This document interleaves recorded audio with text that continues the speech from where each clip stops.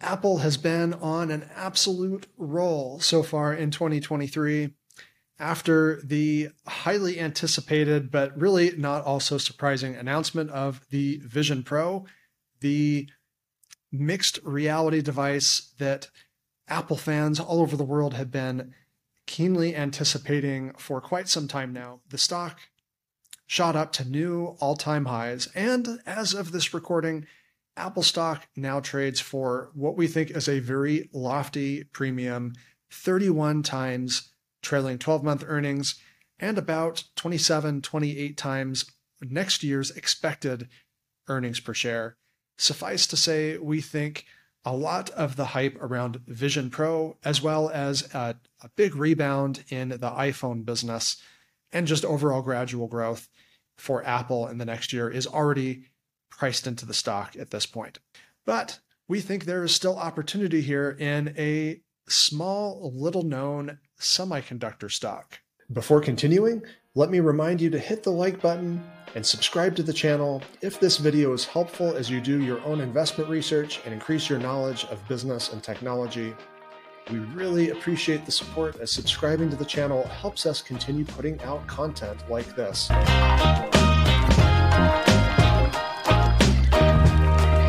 Let me introduce this company to you first, though, by sharing with you Apple's Vision Pro press release.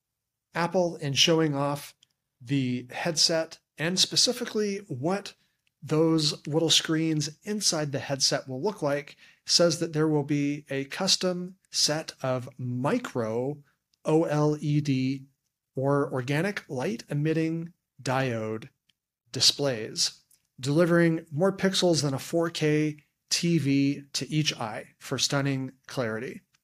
What is micro OLED? Well, if you've looked at TVs over the last few years, you've probably seen these very large, very beautiful, high-end television sets.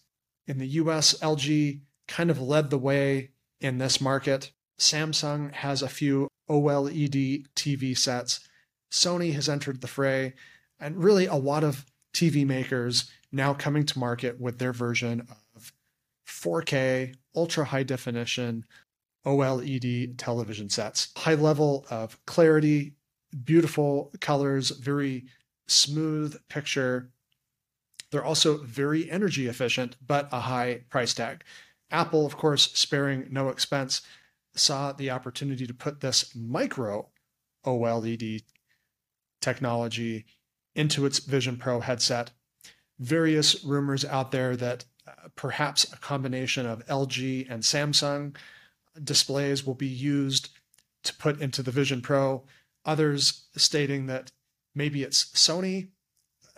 Much of this probably remains to be seen when the Vision Pro actually comes out in 2024. Stay tuned for that. But those are not the stocks that we're interested in here at Chip Stock Investor. It's not the display manufacturers themselves, but a little company that is actually behind the scenes powering this technology in the first place for decades, and that is Universal Display, or ticker symbol OLED. But first, maybe just a quick primer on what a semiconductor is in the first place, because this whole industry really is about electricity and the manipulation of the flow of electricity. That's what it all boils down to. These things are the building blocks of all computing technology, and to an increasing degree, other things outside of computing technology as well, like the electrification of everything, including EVs and the global power grid, industrial automation and such. Chips are at the heart of it all. What a semiconductor is, it's something that lies between a conductor, that's a material that actually conducts electricity, that might be copper, and between an insulator, a substance that does not conduct electricity. For example, let's say glass. For many decades, the primary substrate for this industry that creates chips is silicon. It's abundant, it is relatively cheap to procure and turn into semiconductors, and with some manufacturing tricks that have become increasingly complex over the years, silicon's ability to conduct and insulate against electricity has become increasingly more nuanced and able to unlock a lot of really cool technology that we take for granted on a daily basis. Now, I introduce this topic, what is a semiconductor, to help introduce OLED, organic light emitting diodes. So presently, by and large, most digital screen technology that you see is some sort of LCD, liquid crystal display, including LEDs. What this technology relies on is some sort of backlight. So somewhere at the back of the panel, you have a light, some sort of light source that shines through the pixels. OLED is different. The rough difference between an LCD screen and OLED, the technology that they helped pioneer. On the left, LCD, you can see the backlight unit there in the back, different sheets and films that go on top of that that diffuse the light and shine through the pixels that eventually translate into the picture that we see through the glass. By contrast, OLED is very, very thin. It is very, very lightweight. It does not require some sort of rigid panel like traditional LCD and LED screens do. And the reason for that is the way this technology actually works. For illustration of what this actually looks like, you have an emissive layer. Those are the actual emitters sandwiched between two conductors. And when electricity is applied and flows between those two conductors and they flow through that emissive layer, it's those little emitters themselves that emit the light. So there's no actual backlight because the actual OLED, the organic light emitting diodes, the little diodes themselves are what actually emit the light when electricity is applied. As a result of this, you have a very thin and lightweight device. It's flexible. These don't need to be printed on a rigid pane. They can actually be printed on flexible plastic. That's where you get some of these foldable phones that you see, and some more wild applications, TVs that are able to roll up. LG has been showing these off at various tech shows over the years. But pertaining to our discussion here today is power consumption, power roadmap. You can see the traditional LCD display power usage. That's just a very typical illustration of what an LCD screen uses in the way of energy. Using universal displays, FOLEDs, or phosphorescent OLED materials. Currently, they have red and green material available. You see a big reduction in power. And then blue FOLEDs, which are supposed to be commercialized starting in 2024, you get an even further reduction in power consumption. Now, what does this have to do with Apple and the Vision Pro? Well, these little displays that are going to be inside of the Vision Pro are a little bit different from those big, giant 4K OLED TVs that you see in the store. And in fact, Apple hinted at this, not just in the name that they chose, Mini OLED technology, but also in the statement that there were actually going to be a higher number of pixels than a typical 4K OLED TV. How are they pulling that off? I'm going to share with you here a great little article from Tom's Guide describing what micro OLED technology is. This is from early in 2023, so of course, prior to the Apple Vision Pro announcement, but Samsung and LG have already been talking about ramping up their manufacturing capabilities for this. But the big difference here is micro OLED takes the typical OLED display and instead prints it directly on a silicon wafer. And doing so allows the manufacturers, LG, Samsung, perhaps Sony, to fit more pixels onto these tiny little displays. It helps increase the brightness, And when you have something sitting that close to your eyes, it makes for a much better viewing experience, including the LED display technologies used in Meta's Quest headsets. Micro OLED is very new, and as a result, it's even more expensive than your typical OLED TV.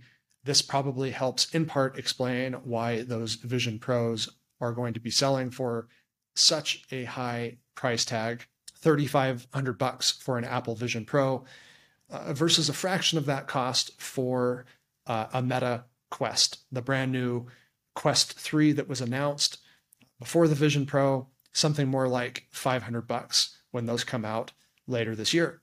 However, you're not going to get that nice ultra high definition, super pixel dense experience like you're going to get on the Vision Pro. But that could change going forward. Like all things related to manufacturing, the longer companies work on the process and are able to increase their production, the more the cost to manufacture the stuff comes down.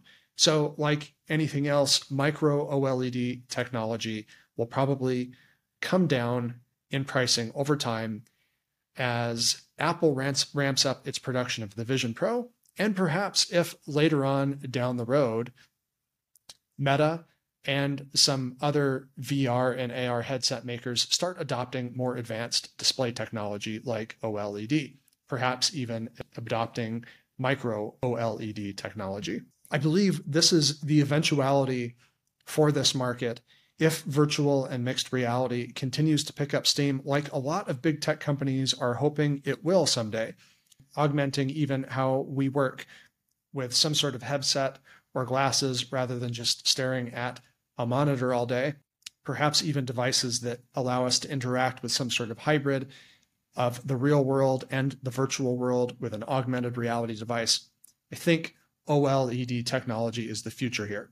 The reason being, these things are very thin, which allows for the continuous shrinkage of these headsets over time.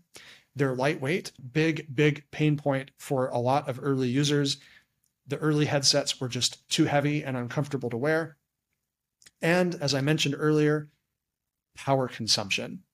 Traditional display technology that is out there today just uses too much power.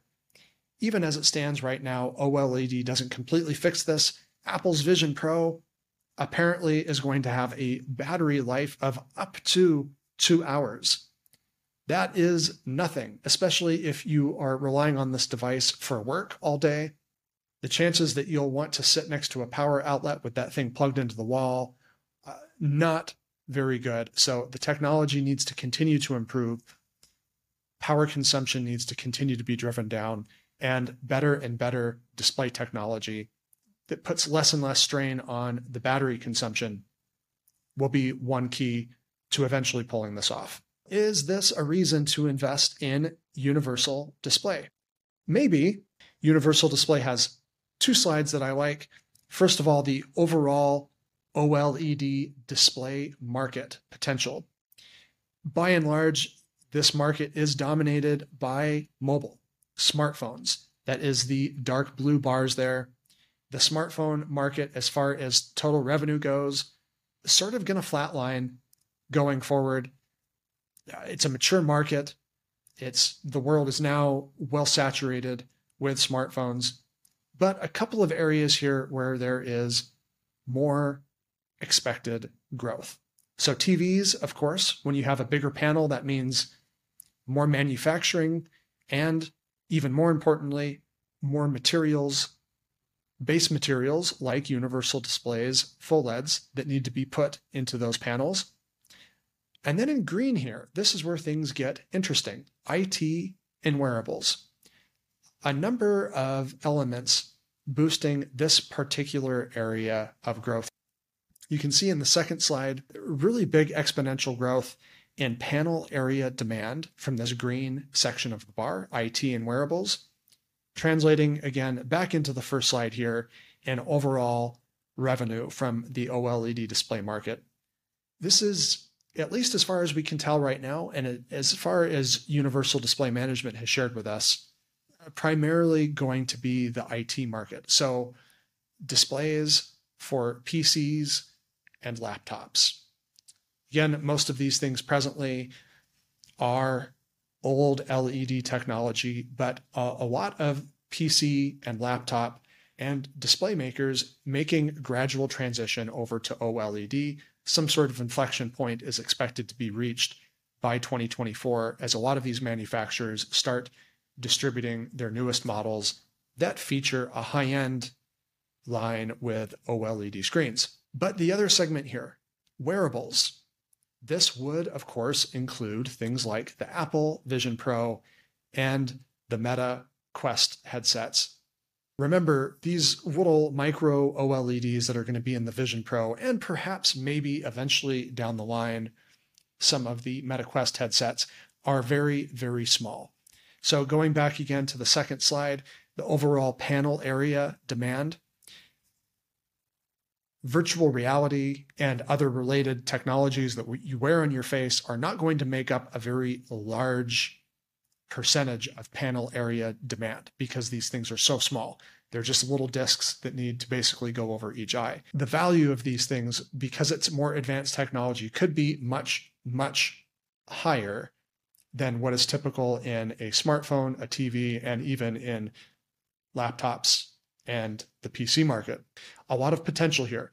Universal Display has a nice little segment, revenue segment, that is related to its IP, its intellectual property. Basically, it licenses out this technology to manufacturers like LG and Samsung because they have patents on all sorts of things related to OLED technology. And if a Samsung or an LG wants to manufacture this stuff, well, they have to pay Universal Display to do it. In addition to that, you have this addition of the blue FOLED getting added into the ingredients list that will essentially be a 50% increase in the materials Universal Display is able to sell. Of course, the biggest impact to that will be smartphones and TVs, but we probably shouldn't sleep on the potential from this IT and wearables segment. Showing you my ticker terminal here. Like all things related to the smartphone market, Universal Display's revenues expected to fall slightly in 2023. The company actually doing a pretty solid job of managing the downturn in the smartphone industry this year. Only an expected roughly 7% decline in revenue in calendar year 2023. But given all of the numerous growth initiatives that could kick in starting in 2024, the general consensus is Universal Display's revenue is really going to take off next year. Again, a rebound in the smartphone market would be great, but more TVs, more PCs and laptops, and maybe, if it's a hit, the Apple Vision Pro. More important than just the revenue growth, of course, is the change in earnings per share.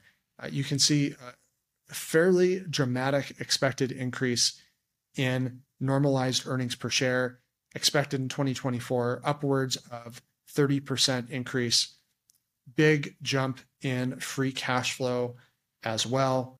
And what's great about Universal Display, this is a very small business, but the company now has a pretty well-established track record of paying dividends. It's been doing so for the better part of the last decade when it initiated its first dividend, growing from about 3 cents per quarter until today about 34 cents per quarter. Not the highest dividend yield out there, but dividend growth stories like this one are fantastic, especially if this is a stock that you plan to just buy and then sit on for the indefinite future. Your initial purchase and a very small dividend yield can really rack up to some really healthy personal cash flows into your portfolio over the course of many years. So currently the stock only doling out about 1% in annualized dividend yield, but Universal Display consistently increasing that payout every single year. Those dividend payments can really compound over time. Is the stock a fair value now? I am just going to reverse engineer this real quick for you to figure out what the market is anticipating over the next few years. And then we as investors can decide if that is a reasonable general market consensus or not. As of this recording, Universal Display is trading for about 33 times trailing 12-month earnings per share. It's generated $4.18 in earnings per share over the last 12 months. Using that as a starting point, currently, as I record this, shares trading for $139, $140 per share. How do we get to that being a fair value estimate? And with $4.18, I have 25% average earnings growth for the next 3 years before leveling off to 6%. Thereafter, discount rate of 11% gets us to about $140. That would be what the market considers to be fair value, making those assumptions. So is that reasonable? On average, 25% earnings growth over the next 3 years and then leveling off to 6% thereafter could be a reasonable expectation indeed, especially if we consider most of the IT market out there does not make use of OLED. And if you think the virtual and mixed reality market is really just going to start cooking here with the introduction of the Vision Pro, Universal Display could be a great dividend growth story for the long term. We've been a shareholder for a number of years. It looked like earlier in 2023 was a fantastic buying opportunity. The last time we did an update on this company, I thought shares would maybe kind of get pulled back down to closer to 110, $120 per share. That hasn't happened yet. It looks like the market has some lofty expectations for Universal Display in 2024, and that is sort of acting as a bit of a buoy for the stock price and keeping it from falling too much. Do your due diligence here. This is a really interesting company in the semiconductor space, a specialist that doesn't really have any direct competitors, at least none that are available to invest in on the publicly traded markets. It owns some key patents that it earns very healthy royalty revenue off of. And then, of course, the introduction of those new materials could be a really, really strong growth catalyst for the company in 2024 and beyond. If you're worried about the valuation being a bit on the high side, which I'll include myself in that group, I think this thing could be maybe slightly on the high side of fair value at the moment. If this is a company that after doing your due diligence on, you're interested in owning for the long term, I think this is a prime dollar cost average candidate. Perhaps fire up something on a monthly or quarterly basis and build up to a larger position over the course of a year or two. Now, the thing to keep in mind here too with a company like Universal Display, it is going to be very volatile. It is a manufacturing-based business. And so there are always going to be periods where there is increased demand, elevated demand, especially from the consumer electronics industry, followed by periods where consumer electronic demand falls off a cliff, and that will trickle down to Universal Display. But this company has an absolute fortress balance sheet, no debt, highly profitable, even in tough times. So we think this business is built to last. Give it some serious consideration. Let us know what you think as well in the comments below, and if you have any questions. We have some bonus coverage here for you. I went outside, got a little bit of sun, came back, and received news that DigitalOcean just made a big AI acquisition. Now, if you're not sure who DigitalOcean is, link to the last video we did on that company. But in a nutshell, this is a very small cloud infrastructure company that caters to small businesses and startups. Now, if you follow along with Casey and I on Twitter, maybe you noticed after we did that last video and did some earnings coverage on DigitalOcean, I mentioned something about the company possibly adding GPUs to its infrastructure at some point in the future. GPUs, of course, graphics processing units, the stuff that Nvidia designs and the bedrock of modern generative AI systems. I say that because I had the chance to talk to CEO Yancey Spruill a couple times last year And I asked him about GPUs, and the simple response was yes, maybe at some point DigitalOcean will add this hardware and maybe some support for AI at some point in the future. Well, that time has now arrived, and I think DigitalOcean did this in a surprising manner, but in a manner that I really like. So the news was that DigitalOcean acquired a small startup called Paperspace for $111 million. This deal is done and dusted. Paperspace is part of DigitalOcean. Interestingly, though, in the press release on this, DO said that Paperspace will have minimal impact on revenue for 2023. This will be something that really starts to have an impact on revenue starting in 2024. Given all the hype around AI right now, why in the world would Paperspace be basically a meaningless revenue contributor right now for DO? Well, like I said, this is a startup.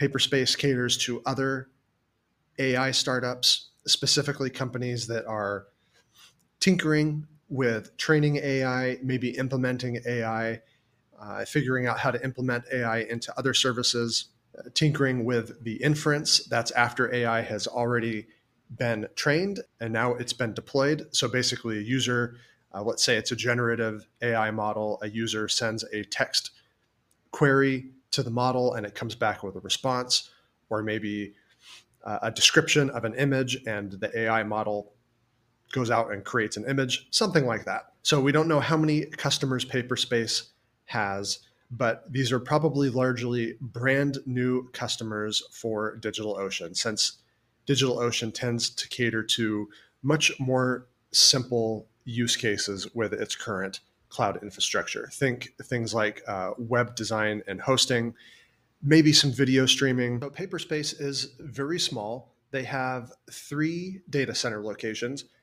California, one in New York, one in the Netherlands. And mind you, these are not Paperspace's own wholly owned data centers. These are probably co-location deals signed with a company like Equinix. Basically, what that means is they go to a data center real estate owner like Equinix and they rent space within that data center where they can install their servers, their machines that actually run the software. So you can see this map here of where those locations are. They are expanding, but given that Paperspace's revenue is not going to have much impact on DigitalOcean's likewise also small revenue base, roughly 700 to 720 million in sales expected for 2023, indicates that this is probably one of those startups that got hit very, very hard by the bear market last year. And so DigitalOcean, I think, basically came in here and bought this company not for that new customer base, but saw an opportunity to buy a bunch of hardware, used hardware, on the cheap. I'm now showing you a basic rundown of Paperspace's machines, the data center based computers that are available for rent. Of course, they have CPUs like you need in any computing system, GPUs, or multi GPUs. You can see the rental price per hour for the CPUs, and then here for the GPUs. And you can see this thing really runs the gamut from, basically the P4000, which is a GPU that came out in 2017, kind of touted for virtual reality environments, basically rendering very high-end graphics, all the way down to the A100, the most advanced machines that Paperspace has. The A100, of course, being the predecessor for the current H100. That is now the flagship machine Nvidia has for training those very large language models, those generative AI services like ChatGPT. So this is not the highest end equipment that DigitalOcean got its hands on, but there is still certainly merits to this acquisition because there is an absolute shortage of data center GPUs right now because of the frenzy that has been set off by ChatGPT and Microsoft investing in OpenAI. Microsoft, Google Cloud, AWS, Amazon AWS, Oracle Cloud, you name it, all sorts of these big tech companies scrambling to get their hands on these Nvidia GPUs to try to keep pace with each other and what they can offer their cloud customers and market to potential new customers. And so that has resulted in basically lack of GPUs for the data center for everyone else, strained capacity supposedly at companies like TSMC manufacturing these GPUs for NVIDIA. And so for a small company like DigitalOcean with limited resources, going out and buying some older, slightly used GPUs from a company that is probably struggling right now, I think makes a lot of sense. And I think this will have great return on investment in the years ahead as AI kind of slowly, I should say newer AI services start to proliferate throughout the rest of the economy, maybe trickles down into smaller businesses as well. And so I like DigitalOcean going out and buying this pre-built infrastructure that already exists rather than trying to build new. I do believe there is some risk with this. I'm now showing you the cash and short-term investments, basically working capital that DigitalOcean has available to it. And you can see the company actually kind of remained fairly aggressive throughout the bear market last year. You can see their working capital reducing quite a bit throughout 2022. And as of the end of March 2023, was down to just shy of $613 million. And meanwhile, debt, because they took out some debt to fund some of their expansion, over 1.6 billion at this point. Total liabilities a bit higher than that. So not exactly the cleanest balance sheet that we look for in a small company like this. Much more debt than cash. However, what I do like is the company's aggressiveness at the right time, in the midst of a bear market when a lot of weaker companies getting shaken out. And the company, of course, buying back shares and returning excess cash to shareholders. You can see buybacks ramping up again here in the first quarter of 2023 as DigitalOcean management puts its free cash flow to work here. Last chart here, you can see the light blue free cash flow here. The company well on its way to generating 20% and higher free cash flow profit margins. So that's the biggest risk, we think, with DigitalOcean making this $111 million acquisition. But we believe it will pay off in the coming years as some of the current AI hype kind of moderates a bit into reality. We think DO making a nice acquisition here to get itself into the game and basically keep up with the times and launch a bunch of new use cases for its platform for small businesses. This is personally one of our favorite small cap, or if you want to call it a mid cap stock. We say this is a small cap stock, though, when you're looking at a 4 billion valuation amidst companies like Amazon, Microsoft, Google, and such. This is an itty bitty tiny company. And if they continue to execute well, could have a ton of runway ahead of them. So we like DigitalOcean.